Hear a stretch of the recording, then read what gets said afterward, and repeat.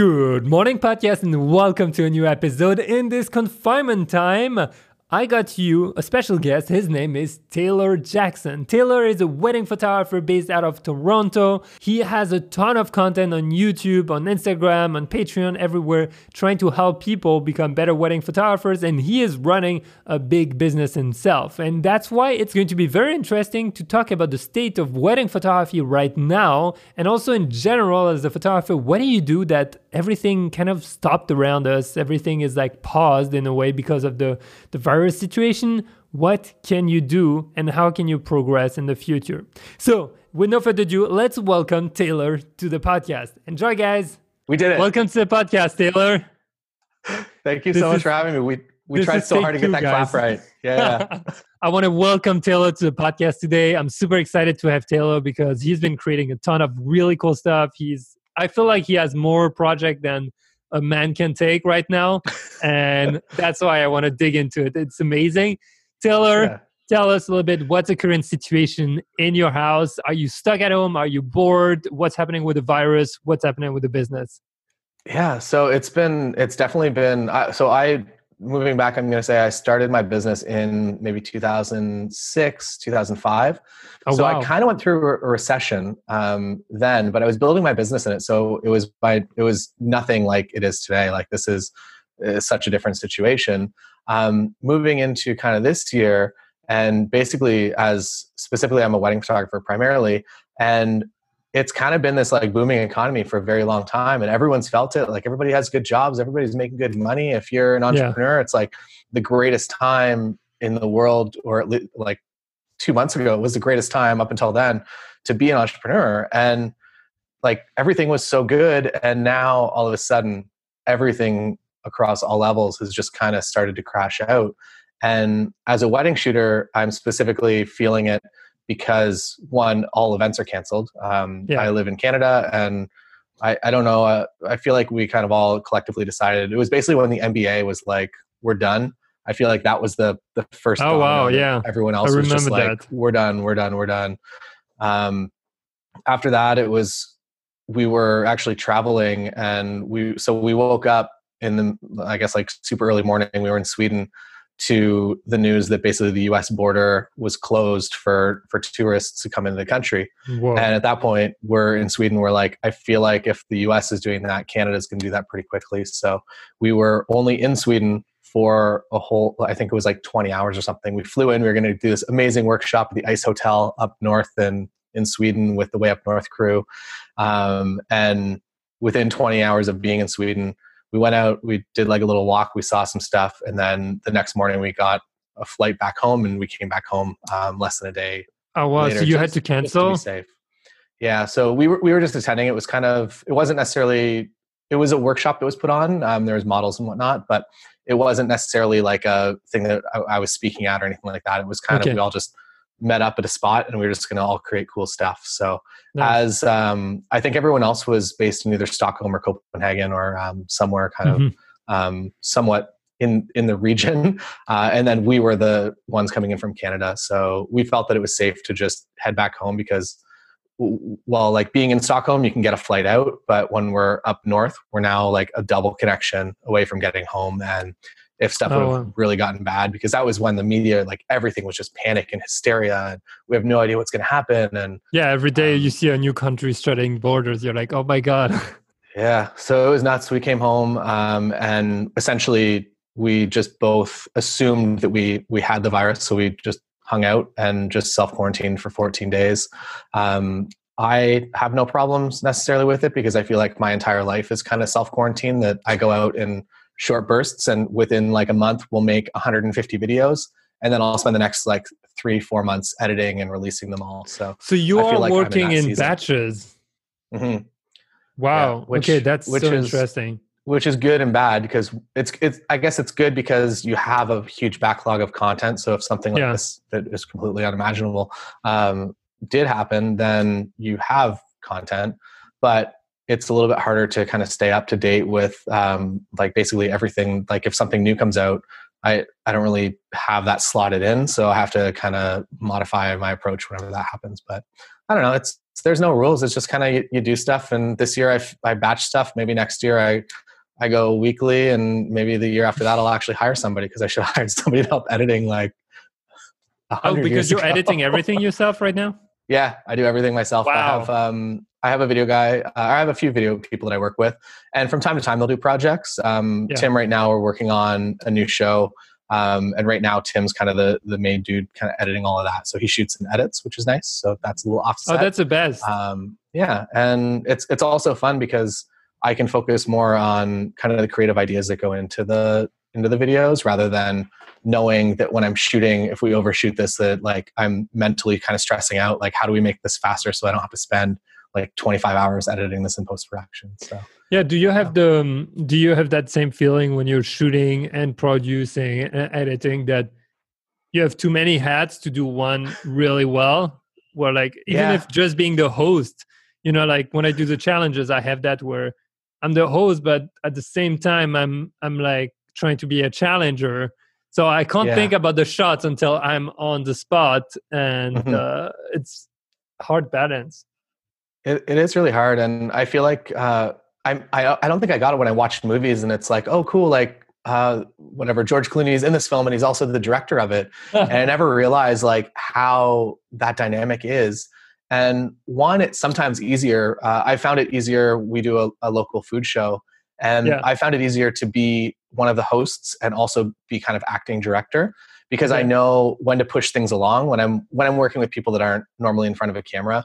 I know when it's time to move on, and I know that I can kind of naturally segue that pretty easily. But when we're out and we have no idea what we're doing, it becomes like a lot more challenging, I guess, overall. How do you actually get someone to feel better in front of the camera? I think that's a good question, whether it's photography or video. My entire life is making people that are not comfortable in front of a camera feel comfortable. So it's, I think for me, it kind of comes down to movement. And for photography specifically, if I have a couple that they're like, oh, we're super awkward, we don't usually do this, this is our first time. Usually I just literally take them for a walk around, and I try to keep it as energetic, I guess, as possible, within reason. I don't want it to be like crazy, like them jumping off of everything, because it's usually more of a romantic style theme. But we really just go for a walk, and we just kind of, I don't know, get comfortable that way. And I tell them usually I'll step in if they're doing something that I can adjust. But for the most part, I've discovered, I guess this also comes down to my kind of introverted personality as well, that if I over direct in the beginning, they're going to look to me for direction on every single photo, and they're not going to know what to do. And they're going to be like, well, where do I put my hand now? Interesting. And I don't want to be that guy, because I can't, like, it takes too much mental process and it burns me out. And I feel like I do my worst work whenever I'm in control of every element.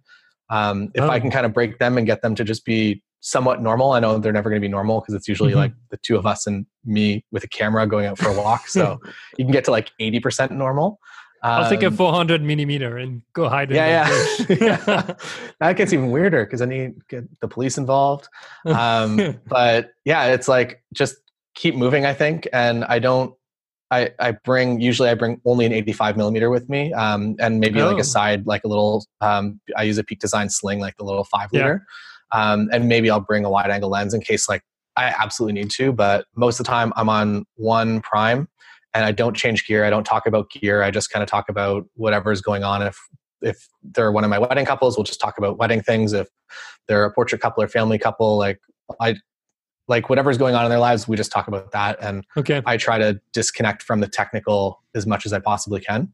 And I found that helps people become a little bit more comfortable if they're not thinking about too much, I guess, outside of the fact that like we're out here taking photos and it's already a little bit weird. But yeah. And then for video, it's kind of, usually you can get people to be somewhat normal after a couple of minutes, that at some point they'll forget the camera. Again, same deal, like try not to talk too much about the technical. If you're kind of the director and you're like also lighting the scene and you're also on camera, it starts to become like a little bit weird. But if other people are doing stuff, if they're setting up the lighting, if like Tim or whoever's running camera with me is like doing his own thing, and I don't have to manage that, and I can actually just talk to the person, by the time we actually start rolling, usually they're at least in a state where if they just like tunnel vision on me and just ignore everything that's happening, that they're a little more relaxed. And yeah, but it's hard to get people to be just themselves, I guess. Yeah, it's hard, and I think you mentioned a good point with video is that people get tired of faking it at one point, like or faking or being like uncomfortable. They're like, okay, I don't know what to do. I don't know what to do. But after a while, they will default back into themselves, unless they're very good actors. But that's a good point for photography. Why only 85 millimeter? Manny Ortiz calls it the introvert's lens, and I 100% agree. And it's also just the lens that I got the most comfortable on. I know on a full frame camera, I know where that 85 frame is. I like the really shallow depth of field. I shoot everything pretty much wide open, unless I have a reason to stop down. But for the most part, I'm shooting at 1.4 all of the time. Even with couples, I just make sure their eyes are kind of on the same focus plane. And yeah, I just like the look of it. I like the way it compresses everything. And as again, like going back to kind of like being a wedding shooter, when I walk into a room, if I walk into like getting ready room or something like that, I never have control over that room, and there's just so much stuff all over. And if I can just turn my camera vertical and just kind of like focus on the things that I want and let everything else just blur into nice out of focus background, that's the way that I remove elements. Or in like if there's like first dance or whatever, and people are all around, or during the ceremony, if I'm taking photos at 1.4 or 2.8, if I'm on a 70-200, the people in the background are always a little bit softer. So if somebody's looking out of the frame, they're not going to ruin the photo. Or if somebody's looking at their phone, they're soft, so they're not a direct point. So that's why I like those lenses. Photojournalistically, I don't know if they really convey the true feeling of what's happening. I feel like if you're right up close, like kind of how you shoot with the 35, or when you're in the actual scene, I feel like it has a better overall feeling. But the 85 and longer lenses is kind of my workaround to, I guess, my inabilities of a photographer to get that close, whether it's emotionally because I just feel weird being that close to somebody, or technically because if it's a ceremony, I just can't get that close. So yeah, that's true. You can't always be close. Have you tried at 16 a little bit? Yeah, I've tried. I guess like, so I guess I'm like, I would say that Manny is kind of the same way as well, that we're both very quiet, shy people.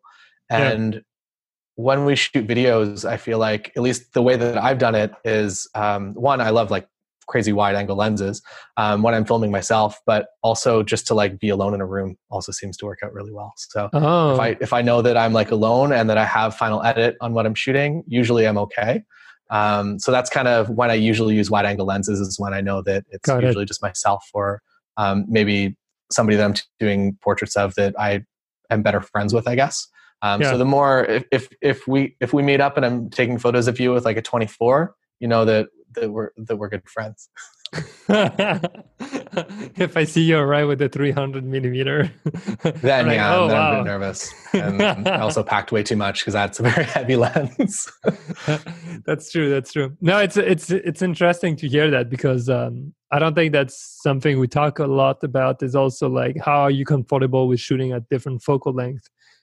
People are like, what's the best lens? But it's more like, what is a good lens that's going to fit your personality and that will allow you to have some like creative freedom when you shoot, and not feel like you're going to die because you're going to take a photo of someone at 16 millimeter close up, you know? If you get into someone's face with a 16, it's it is a little bit intrusive. But if you're having fun, if you can make it fun, you get fun shots. But I don't think everyone's able to get there. It's definitely one of the like get out of your comfort zone. Times although 1,000. I feel like a 16 is so extreme that it becomes funny that you have like that super closeness that actually brings something back to the scene. I feel like maybe like 35 or something would be like my non-comfortable spot. Because if I'm just like forced to just like get over it and just get that close, like, I don't know, you got to do it. So so maybe there's some hope in going super wide if you are terrified of doing it, and then maybe at some point that lesson and that feeling that you learn there will allow you to be a better photographer at 35. Or does that mean we're going to do a super wide challenge? Yeah, maybe once we're allowed to leave our homes again. Yeah, whenever. Let's talk about that a little bit. How do you, well, first of all, like on the wedding side, did everything like stop What's up with that season? Yeah. We don't know. Everyone's guess is as good as everyone else's guess. The venues are pushing, at least around here, they're pushing a month and a bit now. So if you're getting married a month from now, you're now getting bumped to fall or summer, basically whenever they have dates. Business wise, it's like unfortunate. One, because like everyone has to uproot their plans that they've spent the past year planning this wedding, and now they have to do it another time, and it completely changes everything. If you, for instance, like some of my spring weddings, to go from an April wedding to go to an October wedding, you're now planning an entirely different wedding, even if it's at the same venue. So that sucks. From a business standpoint, for me, for the most part, we're just kind of like, we're all kind of in this together. So we're doing the best we can to just make it work for our couples, which means we're transferring deposits to different dates, which also kind of has the negative effect of the fact that a lot of my weddings from 2020 are going to move to 2021. So I'm really only making one single income in weddings for 2 years now. If all of those weddings move from like July 4th of this year to July 3rd of next year, like Saturday to Saturday, they've already paid me a deposit, and then I don't get to book another wedding for that weekend next year. So it's kind of essentially half income for 2 years. And that's assuming that I didn't think about that. Things get better. That's true. Yeah, it's not even like you're shifting it. It's more like, no, actually they want to get the same spot, but on the same date next year. Wow. Okay. Yeah. So everyone's going to feel it for a bit. The wedding industry is just like an absolute mess right now. And I feel people like must panic because everyone's trying to reorganize or like get a grip on it. Yeah. And then I had some weddings that booked that essentially, I guess they were getting married this coming weekend, and they moved to like the middle of May. And now it looks like they've already replanned that wedding, and now they're going to have to replan that wedding again, because I don't know if they're going to be able to, like, if the restrictions are going to be lifted. And it's another thing for us being kind of, well, I'm near Toronto, so I'm like 2 hours from the border, that a lot of people have family in like Buffalo or like across the border somewhere. And if the border restriction doesn't lift, like half of weddings like can't physically come to the actual wedding either. Oh, there is that too. Yeah. So there's a lot of crazy variables, and I don't know, we're just kind of all doing it a day at a time, and you stress out for a little bit, and then you wake up and you're fresh again. And then as the day progresses, you get more depressed, and then you wake up again, and Groundhog Day, man. I see what you mean. I was going to say, I'm happy to keep me happy. I was going to say, I'm happy I'm not in the wedding industry anymore. But I'm more in the travel industry, which is also heavily affected. Stopped. Yeah, everything stopped. So it's not. I mean, I don't think there's a good industry except gloves manufacturer and mask manufacturers or medication. Yeah, looking back a month, you should have got into the toilet paper. Buy up a factory, start manufacturing that toilet paper, and made by Taylor. How'd you make your fortune? Well, let me tell you. You do something every day. Right? Yeah. And so do millions of people. Yeah. Well, I'm there every day for them. Yeah. How's so like you're talking a little bit about travel. How has your life kind of changed throughout this? I haven't heard you speak too much about it yet. I had to cancel one travel plan because it's funny enough. So we had our child not too long ago, and so I kind of like paused a little bit to travels. Mm-hmm. And I still had a few, but I wanted to go to a Holi festival in India and really get that. But as it was progressing and I didn't buy my ticket, for some reason I kept like procrastinating on the tickets. And I'm like, you know what? I want to see how it evolves, that China thing. Because at the time in January, it was just China. And then I'm like, oh, it's actually spreading out. So February I was in France, and there was a first case in the Alps. I was like, ooh, that doesn't sound too good. I don't want to maybe be in a crowd of millions of people during a virus outbreak. Yeah, and that'd be hard. It wasn't just for me. It was also for my family, if you bring it back or whatever. So I was like, okay, fine, let's pause that. I didn't go to India in the end. A friend of mine went, and they closed the border 2 days after he got in, and managed to catch one of the last flight out of back to France. I mean, it was a huge mess. Like it was like Mission Impossible stressful. Kind of thing. And super stressful and I was like, it's okay. There will always be other opportunities in life, right? As long as you're not dead, there is a chance for something else. So if it's not now, it's later, And so that was my travel plan. But it's good because instead, and I decided that I'm going to focus on whole months of March of updating the course and making the French version. Yay, what's up, French people? Shout out to my French friends. And it worked out. I'm just like inside and editing all day right now. So that's how it works. So you're inside editing all day too, no? Yeah, pretty much. I don't really know what I do on a day-to-day basis anymore. I used to have some sort of schedule, and now it's, I guess, like I'm in the process of releasing a show that I'm doing with Nikon. So I'm just kind of going at that every week, and that's 3 episodes a week. So that's a lot of content to get out there, and working with a larger brand. There's approvals and all kinds of different things that I usually don't have to deal with as just like a solo creative YouTube human being. So that's been an interesting learning experience to get back into that, because it's been a long time since I've worked with a big company. But yeah, it's a lot of editing, coming up and repurposing kind of old content to make it valuable and helpful to a few people. For most of my videos, I would say more in the wedding space, kind of on YouTube for wedding photography. And if I can come up with a video that like helps even like 5 people of all of the people that watch it, if it really actually helps 5 people, I'm pretty happy to spend the time creating that. So yeah, it's just like kind of creating a bunch of stuff. And then also I feel like small short films, we filmed 2 of them last year, and then I filmed 1 kind of over the past couple of days here. And short films, just like so much post-production goes into them if you shoot them incorrectly like we do.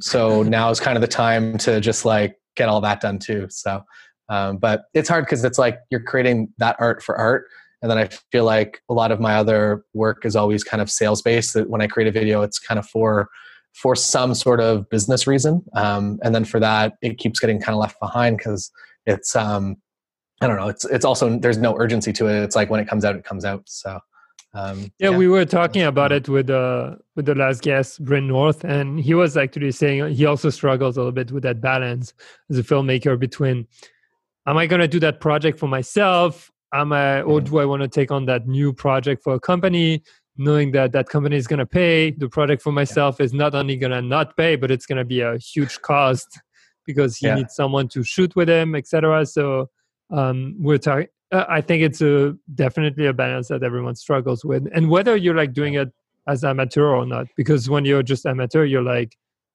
I find that part of your work is, I love doing that, but I don't have time. I have other obligations, So it's like your work versus our work is with business or like sales or whatever.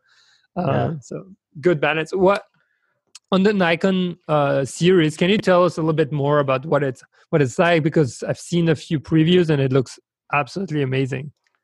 Yeah, it's basically they originally approached me to do some stuff in kind of the wedding space, and I was like, how about we do this travel show? And then we didn't know we were going to be releasing it over a global pandemic, which is a bit of a weird time for a travel show to launch.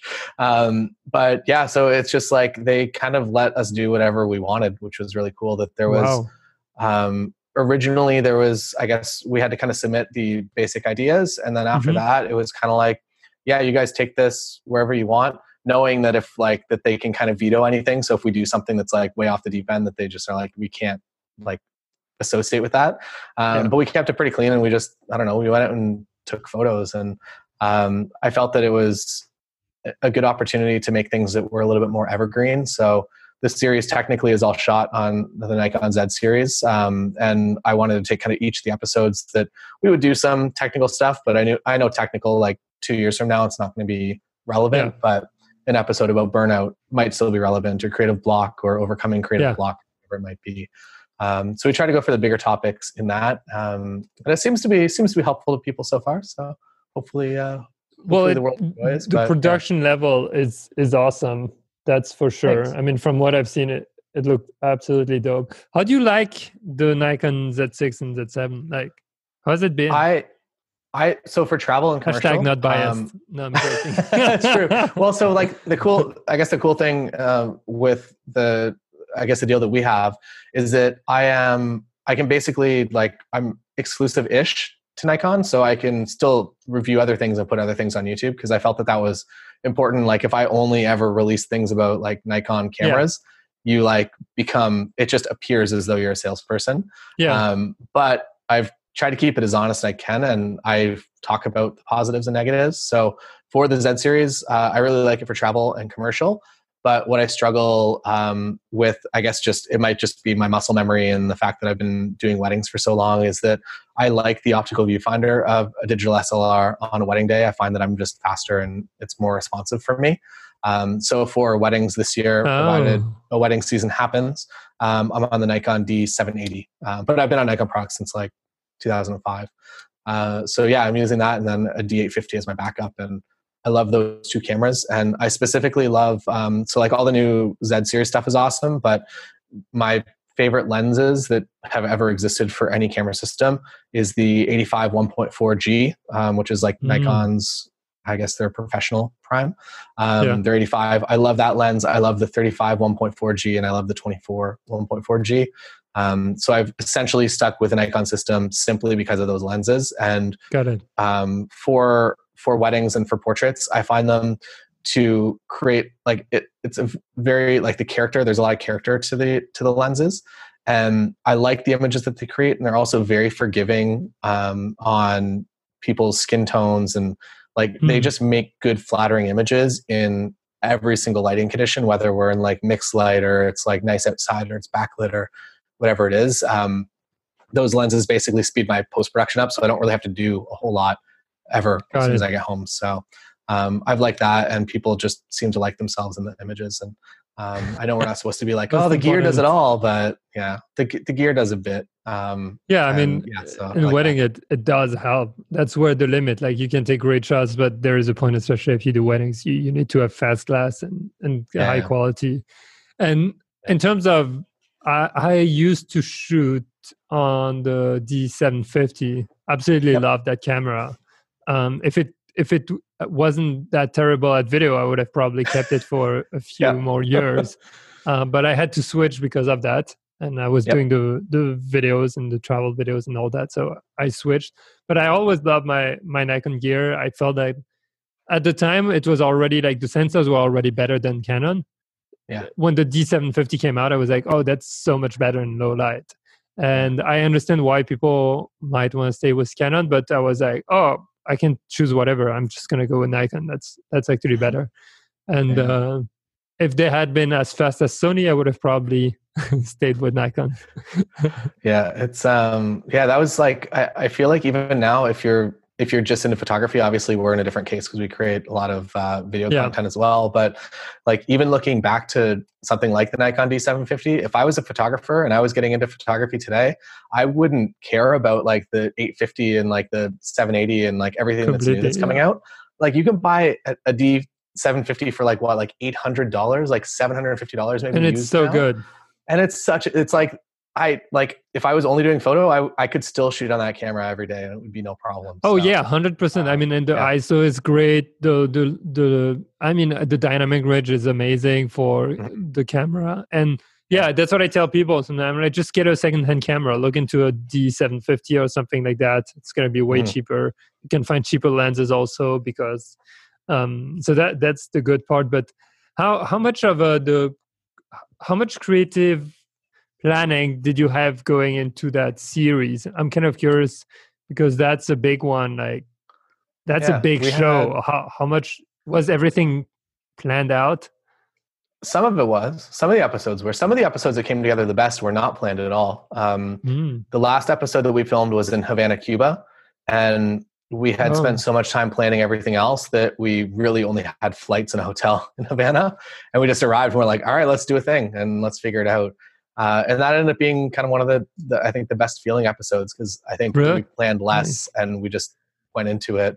That was also a place that I'd never been before, whereas a lot of the other locations I've been to. So I was able to plan a little bit more. It was nice to be able to reach out to other photographers and other locals and ask them for interviews and things like that, which is not something that I would ever usually do. I would maybe reach out to other photographers that are locals, but I would rarely reach out to just like a tour provider and be like, hey, can we sit down and tell me about Iceland and tell me about how social media kind of redefined the entire face of the country when after the 2008 recession. And it was really cool to get perspectives and to have a reason to reach out to people. I think that's like one of the biggest things that I learned when we did a local documentary 5 or 6 years ago now. And it was essentially that project. Maybe this is a helpful tip for anyone out there. If rather than going to film school or rather than going to school for what you want to do, just like force yourself to go out and create a great project. And my film school was basically doing this documentary. I had to figure out how to light bad situations. I had to figure out how to get audio when you're in like a cavern that's just all reverb.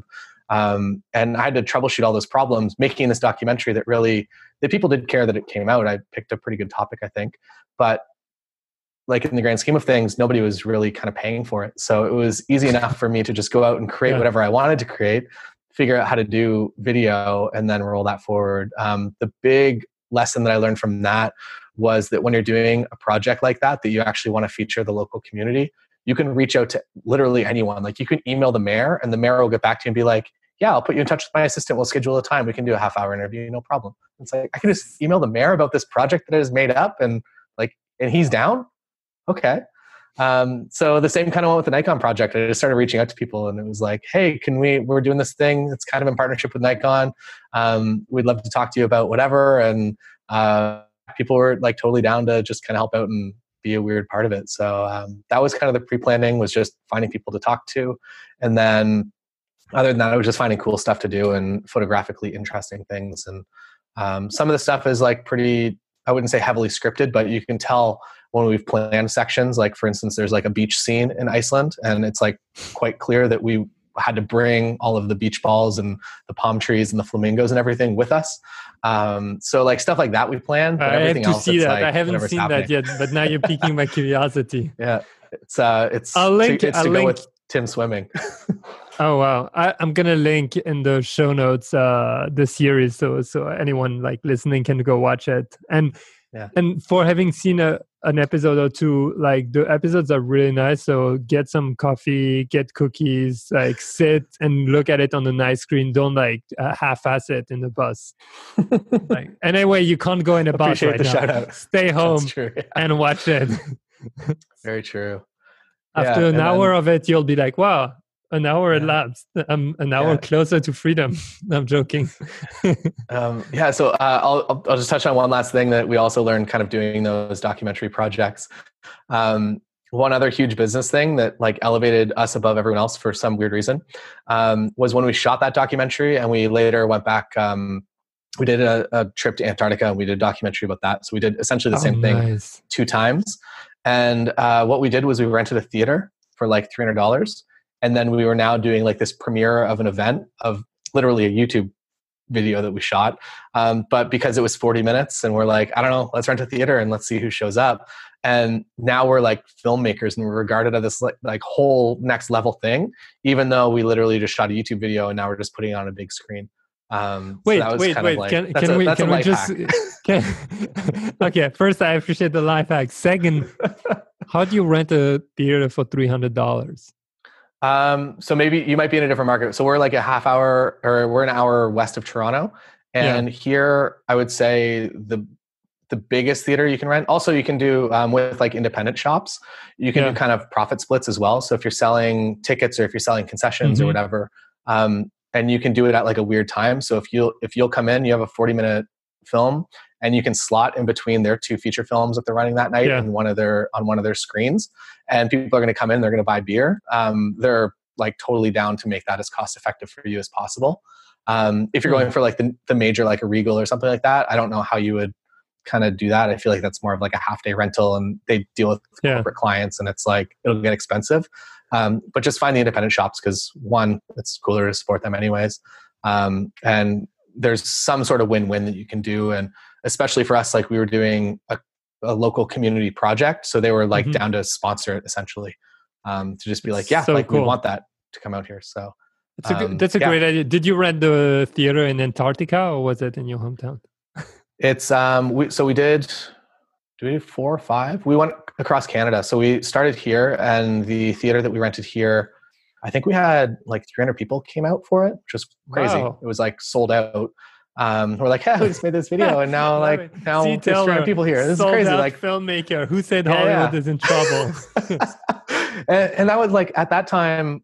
I don't know. My YouTube videos were probably getting 300 hits whenever I uploaded something, and the fact that I could get 300 physical human beings to show up, crazy in a space was just absolutely nuts. But again, like making something that's good for the community, you have all these built-in stakeholders. You can get sponsors. You can get that beer sponsor. You can get that vodka sponsor to come in and also promote it through all their channels. And it's very interesting the way that like just doing good stuff kind of works out like that. So that's awesome.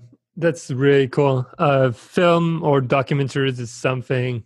Oh, I actually hate saying that line, but it's something that it's one of the things. Oh, I'd love to do that one day, but I tend not to say it because it's one of those things that I just say and then it never happens. So I keep my mouth shut. Right I'm the kind of guy. Be like, hey, I'm starting a podcast. You hear me once, then I'm gonna say it. Hey, I'm starting a podcast. Second time is maybe 3 months later, and then the next time is a day after. I'm like, I started the podcast. yeah. Wait, check out, do you have guests? No, it doesn't matter. My wedding. I'm trying to think. My wedding photography podcast. I went daily for like, I think 120 days maybe, or 90 days. Wow, nice. It was some milestone. And then after that, I'm like, oh, I'm going weekly. And then that was like 2 years ago. So same boat with making stuff that, I don't know, seems fun at the time. And then I feel like it's also like I know we're not supposed to care about it, but we're kind of like all wired for that like applause mindset. And if you do something and you're like, I'm going to commit to doing this podcast, and you're like 3 weeks in and you're still getting like 5 or 6 listeners, you're kind of like, is it really that important if I stop? So that's kind of how I like test different projects. That if I do a thing and just nobody responds to it, then maybe it's just not a thing that should exist. Exactly. I mean, there are 2 reasons. Like either you have the wrong channels or like way of getting something out there, and that's what I say also to other people. It's like, okay, if you get 100 views, clearly something is. If you're putting on a platform that could get millions of views and you're getting 100, it means it's not that relevant right now for anyone. And the algorithm, I think, do a good job at just picking stuff that will work. Whether you think or not, it's the best thing in the world, doesn't matter. It's like, no, but I put so much effort. Yeah, but effort does not mean that, and so it's something that I think what you're saying, like testing fast and like seeing if it works and not being too emotional about failure is a good way. You're like, okay, it doesn't work. That's it. Next. There's so many things you can do. If something doesn't work, or if it's fun, keep doing it. But if it's not fun and stresses you out, then don't worry too hard about.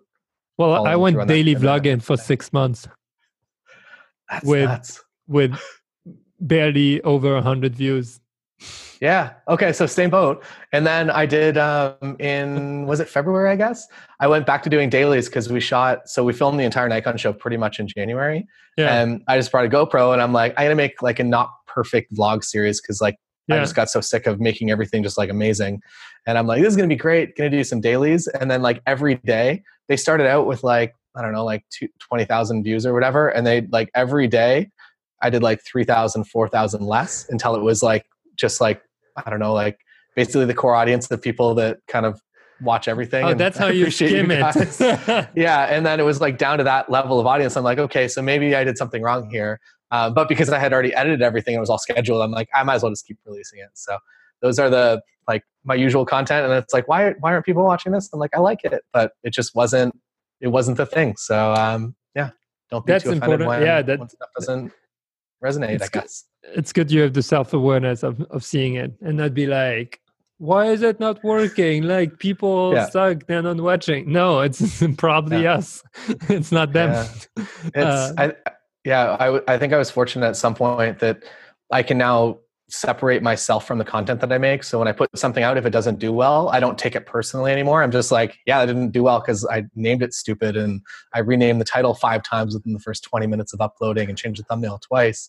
That at least I can analytically see what I've done. And then I feel like I've also, maybe my channel is a little bit different because I'm just specifically kind of making content most of the time for wedding photographers that I know it's a smaller audience. So I know that video, when I upload it, like it's not going to do 100K and I'm fine with that. And if it reaches those 5 people that like have never heard about me before and this helps them in some way, I'm happy to make that content. And if you make 1,000 videos and you can reach all those 5 people, then you have, I guess maybe that's not a huge audience, but it seems like a lot of work. But you get what I'm trying to say, that if you can make helpful stuff that sticks around for a while, focus on the core at the beginning. How do you?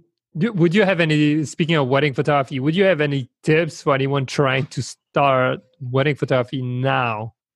Oh, now is the time that you're going to redesign your entire business, and then you're not going to hear from everyone or anyone for probably at least 2 or 3 months. So right now, everything that I'm kind of talking about, and this is just all because of the current, I guess, medical situation with the world, is that you have all this time right now to do all kinds of great things for your business, but just know that you're essentially going to be creating into a vacuum, that you're not going to like, if you launch a new portfolio, you're not going to get 5 new inquiries tomorrow.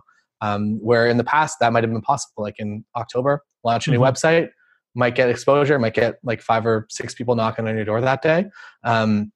Now everything is just in a holding pattern. If you're listening to this 6 months from now, hopefully life is better. And I would say, just like, to get into the industry, is the most important thing is to not rely on anyone else to force you into it. So if you're like, as soon as I get that second shooting job, like, that's when my career begins. Don't think of it that way. Think of it as like, I need to go right now. And I feel like this is kind of the same advice for any career in photography. Like, go right now and start building your own portfolio. And if you build that dream portfolio, even if it's just in small pieces and it's maybe not to the level that you want it to be at yet, that you're going to start to get hired for that work that kind of goes along the lines of that dream portfolio. And then at some point, people are actually going to be paying you to create the things that you would want to create and that you created in the beginning for free. So focus on creating good content right now. And basically, like, any opportunities you have. So if you have some friends that just got married and they still have their wedding dress and suit, like, whatever you can do to convince them to let you do a shoot with them, and just set stuff up, pay people. That's a big thing. I feel like it was like maybe an ego thing that I'm like, oh, I'll never pay for somebody to be in my portfolio. It goes the other way. I'm creating value for you.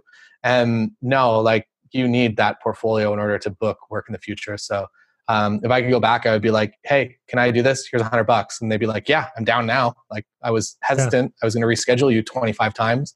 But now that there's money and I'm going to get paid, well, I'll put my wedding dress on. We'll go do a shoot now. That's a big one. I feel that's a big one. And also, from working with different models, they're not all the same. Like a pro model or someone who gets paid, you have very little work to do as a photographer. Yeah, I feel bad. I'm like, why? Yeah. These are barely my images. Like, I'm hitting the button. I just clicked it, guys. I just clicked it. I was there. We're that stereotype now. Oh, the camera does everything. It's like, sometimes it does. If, like, the light is right and you know the direction to shoot in, you got a good lens on, and the person in front of the camera knows what are we even doing? And if you have the right settings, and I mean, but with the models, I feel like you're able to talk to them and give them an idea or vision, and they can walk with it.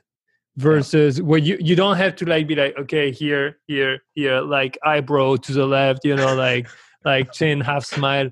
It's more like, okay, give me that kind of emotion, and those people are able to give that to you, and then you're like, wow, that's awesome, versus okay, we're gonna tweak everything on your face until I get it. This person doesn't even exist anymore. Just go in 3D Studio and just drop your own person, whatever hair you want, just draw them and put them green screen. What do you want to be? Maybe Paris, Tokyo? Yeah, that's the hack for now, right?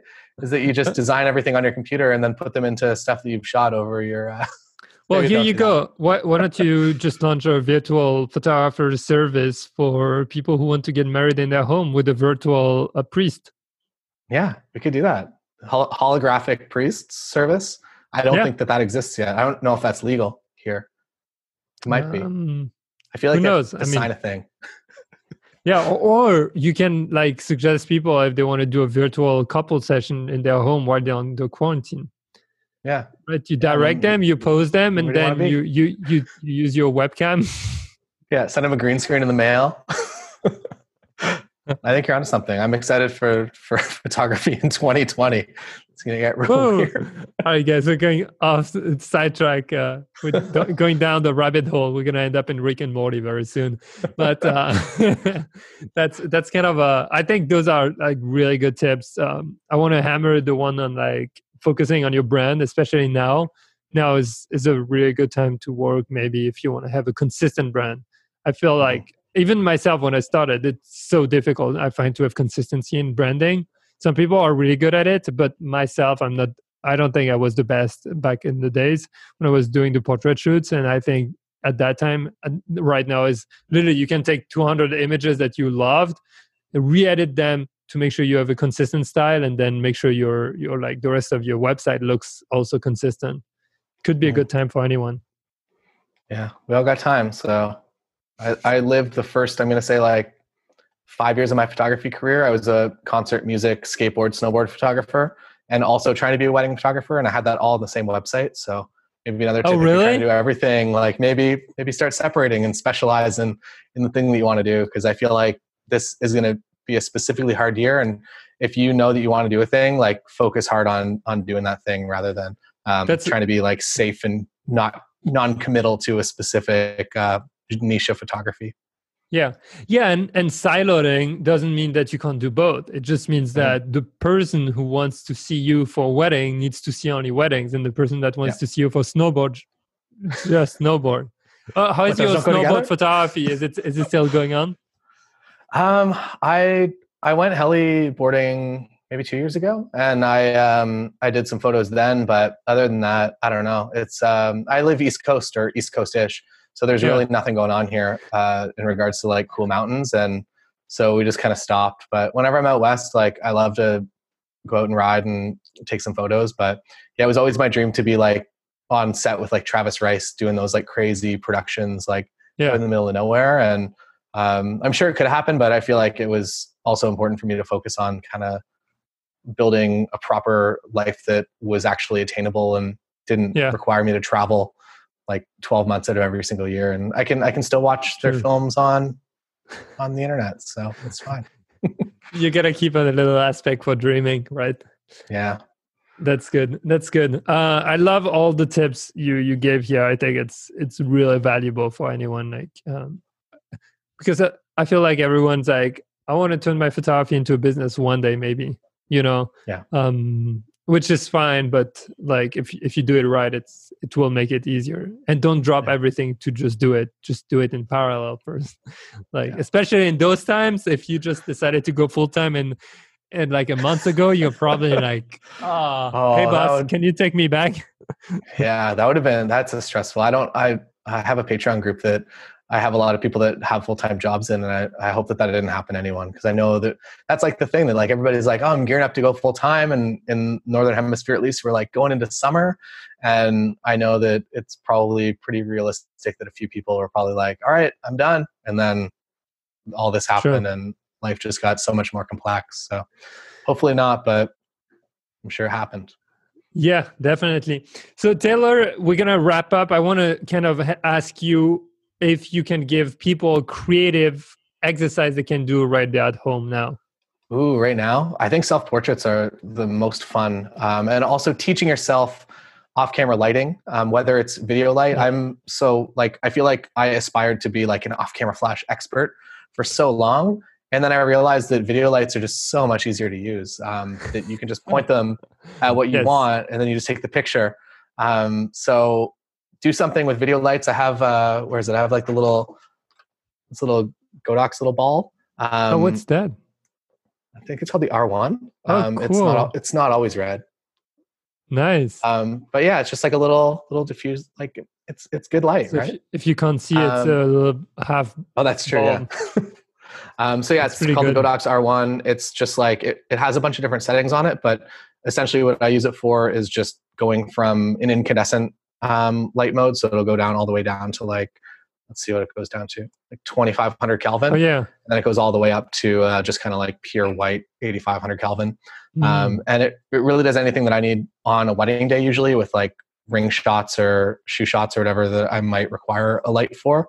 And it's a heck of a lot faster than trying to set up an off-camera flash and figuring it out. So if you want to do some cool off-camera portraits or off-camera flash stuff, maybe think about a video light at home. That's a good one. Like start working on that, and you can be like creative and have a bunch of colors. That's it. Great idea. Now, Taylor, where should people find you online? I would say either Instagram or YouTube are probably the easiest places. I am at Taylor Jackson on Instagram and Taylor Jackson Photo, or just search for Taylor Jackson on YouTube, and I will appear there. And most of the content, with the exception, magically, it just appear. Don't miss his cooking show in the middle of a photography video. It's worth it, guys. Yeah, one day it'll be the slow progression that my channel just becomes a cooking channel for somebody that doesn't know how to cook. But it's been fun to learn. That's awesome. Taylor, thank you so much. Thank you so much for having me. I really appreciate it. You're welcome. Have a great day. Bye. Whoa, thank you so much for listening. I hope you have enjoyed that episode. Remember, if you did, tag us in your Instagram stories. Go say hi to Taylor. Share some cool quotes. And with that being said, have an amazing day. Remember that this idea of permanence is a little bit wrong. Nothing ever lasts forever. Everything's changing constantly. So we might be staying a little bit inside today, but tomorrow we'll be out. And in 5 years, it will have felt like 2 weeks. See you. Bye. Thank you so much for listening. Before you go, would you like to receive once a week a free short email with my top 5 inspirations, photos with settings, gear I've loved, and what I've been watching, reading, or listening to that really inspired my work and my life lately? If you want it, just go to pierrelambert.com/top 5 and you will be in. Every week you will receive that short email to set you off on the good vibe for the weekend and inspire you. Now, with that being said, have an amazing day. I'll talk to you in the next episode. Bye.